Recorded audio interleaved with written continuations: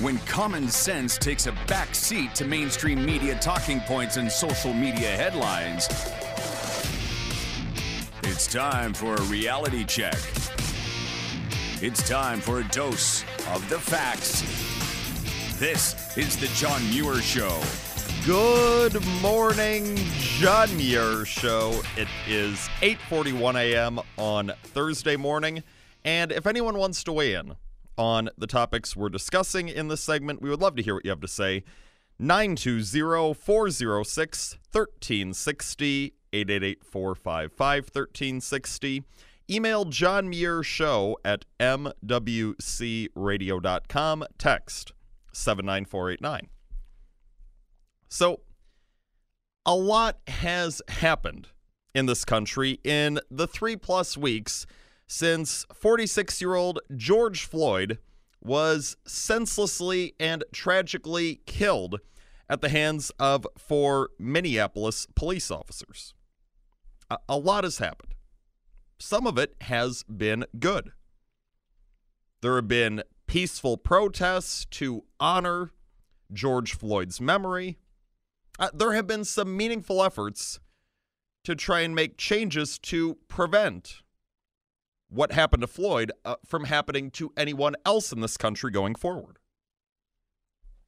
Those things have certainly been positive. However, some of what has happened since George Floyd's death has also been bad. There have been people who do not care about George Floyd and his death using George Floyd and his death as an opportunity to push their own self-serving agendas.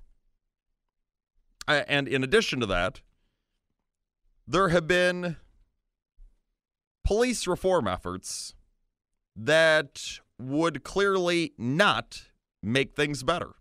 Rather, in various ways, they would make things worse in this country if implemented. So, some good, some bad in the 3+ weeks since George Floyd's death. Want to take a look at a couple of local stories pertaining to the fallout of what happened to George Floyd. First, the Ashwaubenon Public Safety Director, an individual by the name of Brian Ewell, is calling for sending each Ashwaubenon police officer to a cultural competency training in the coming weeks. This is a proposal that Mr. Ewell had brought forth at a municipal meeting earlier this week, saying that he would like to see all 51 of Ashwaubenon's police officers sent to this training for a cost of roughly $27,000. Now, this meeting where that proposal was made was a meeting of the village's finance committee, and the committee ended up deciding on sending 12 officers who are in leadership positions in Ashwaubenon to that training. And then, seemingly the point is, those 12 officers in leadership go to the training, then they report back and subsequently pass what they learned on to the other dozens of officers in the department. So the committee decided, no, we don't want to send 51 officers to this cultural competency training, but we do want to send some of our officers. We do want to send 12 of our officers. So you're still talking about thousands of taxpayer dollars being spent on this initiative, being wasted on this initiative. Look, if an officer is racist, well then, going to this cultural competency training, it's not going to do anything. You're talking about someone who's already made their mind up. Yep, I have these racist feelings. Going to training for a few hours, it's not going to change anything. The person is still going to hold racist attitudes. So in cases where you do have racist individuals, sending them off to some class for a few hours inevitably will not make a difference. But of course, as the show has noted time and time again, yes, there are still isolated instances of racism in this country, individuals and groups throughout the political spectrum, throughout the racial spectrum. But the overwhelming majority of the country is not racist, despite what you hear from various elected officials and mainstream media members. Most people in the country are decent people. They are not racist. They don't go around resenting people based on the color of their skin. Most of us are decent people who don't care about the color of people's skin. We care about what matters.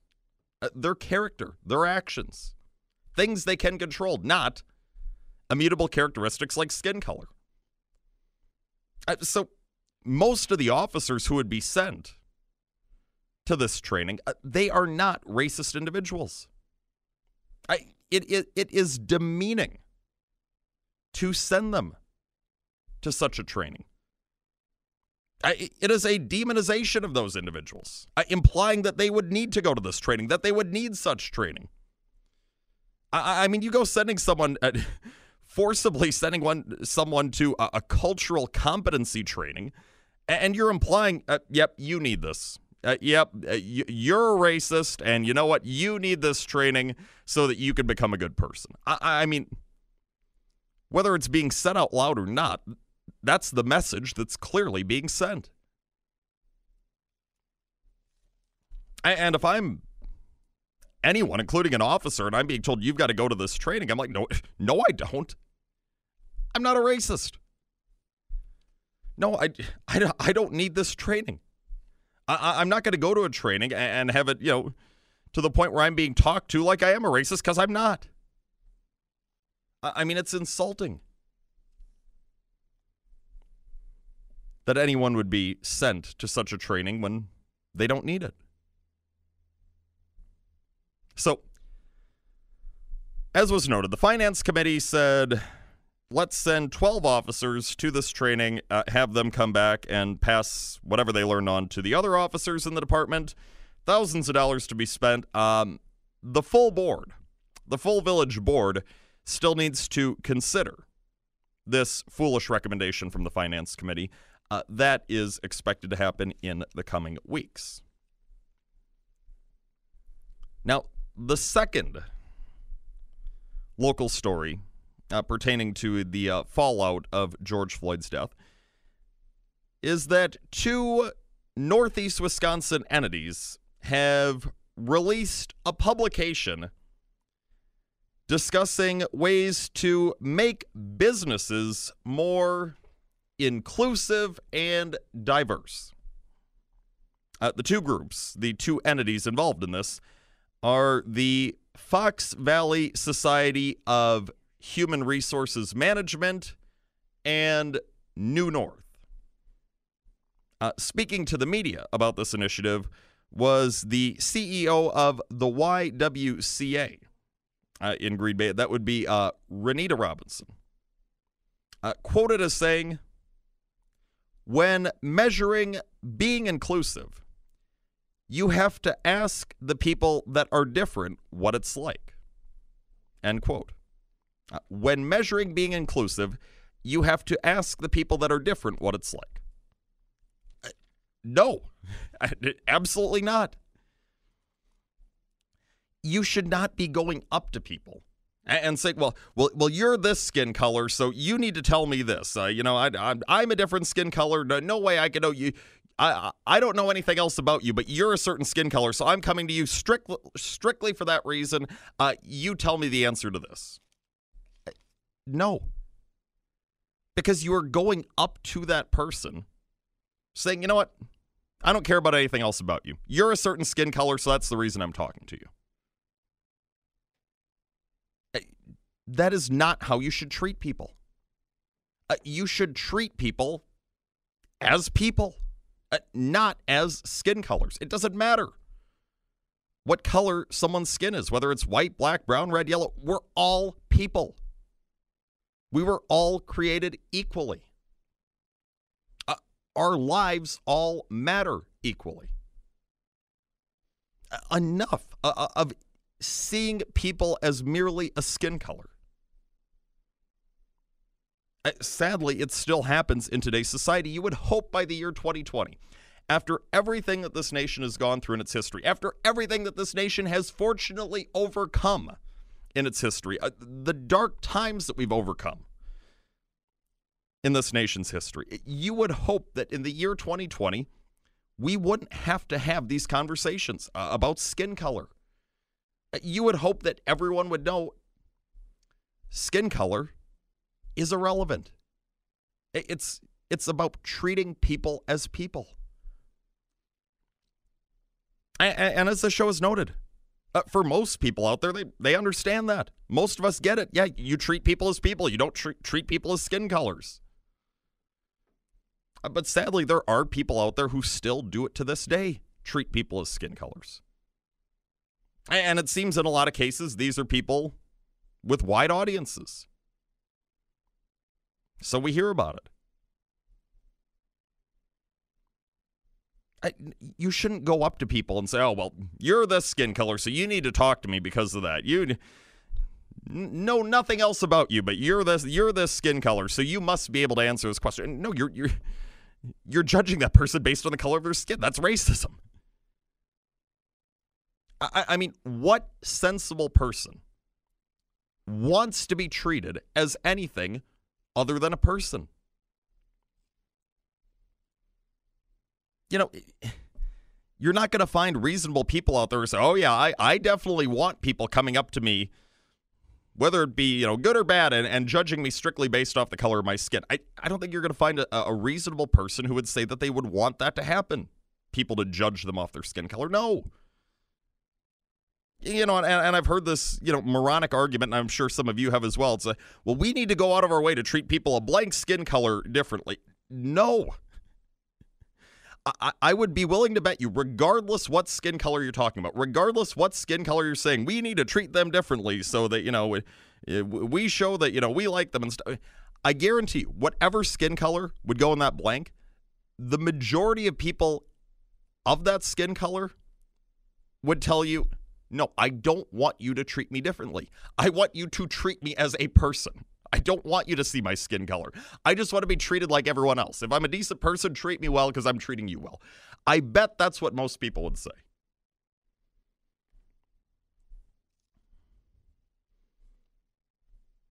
I mean, when people are treated as nothing more than black or brown or white, whatever it may be, it's incredibly demeaning.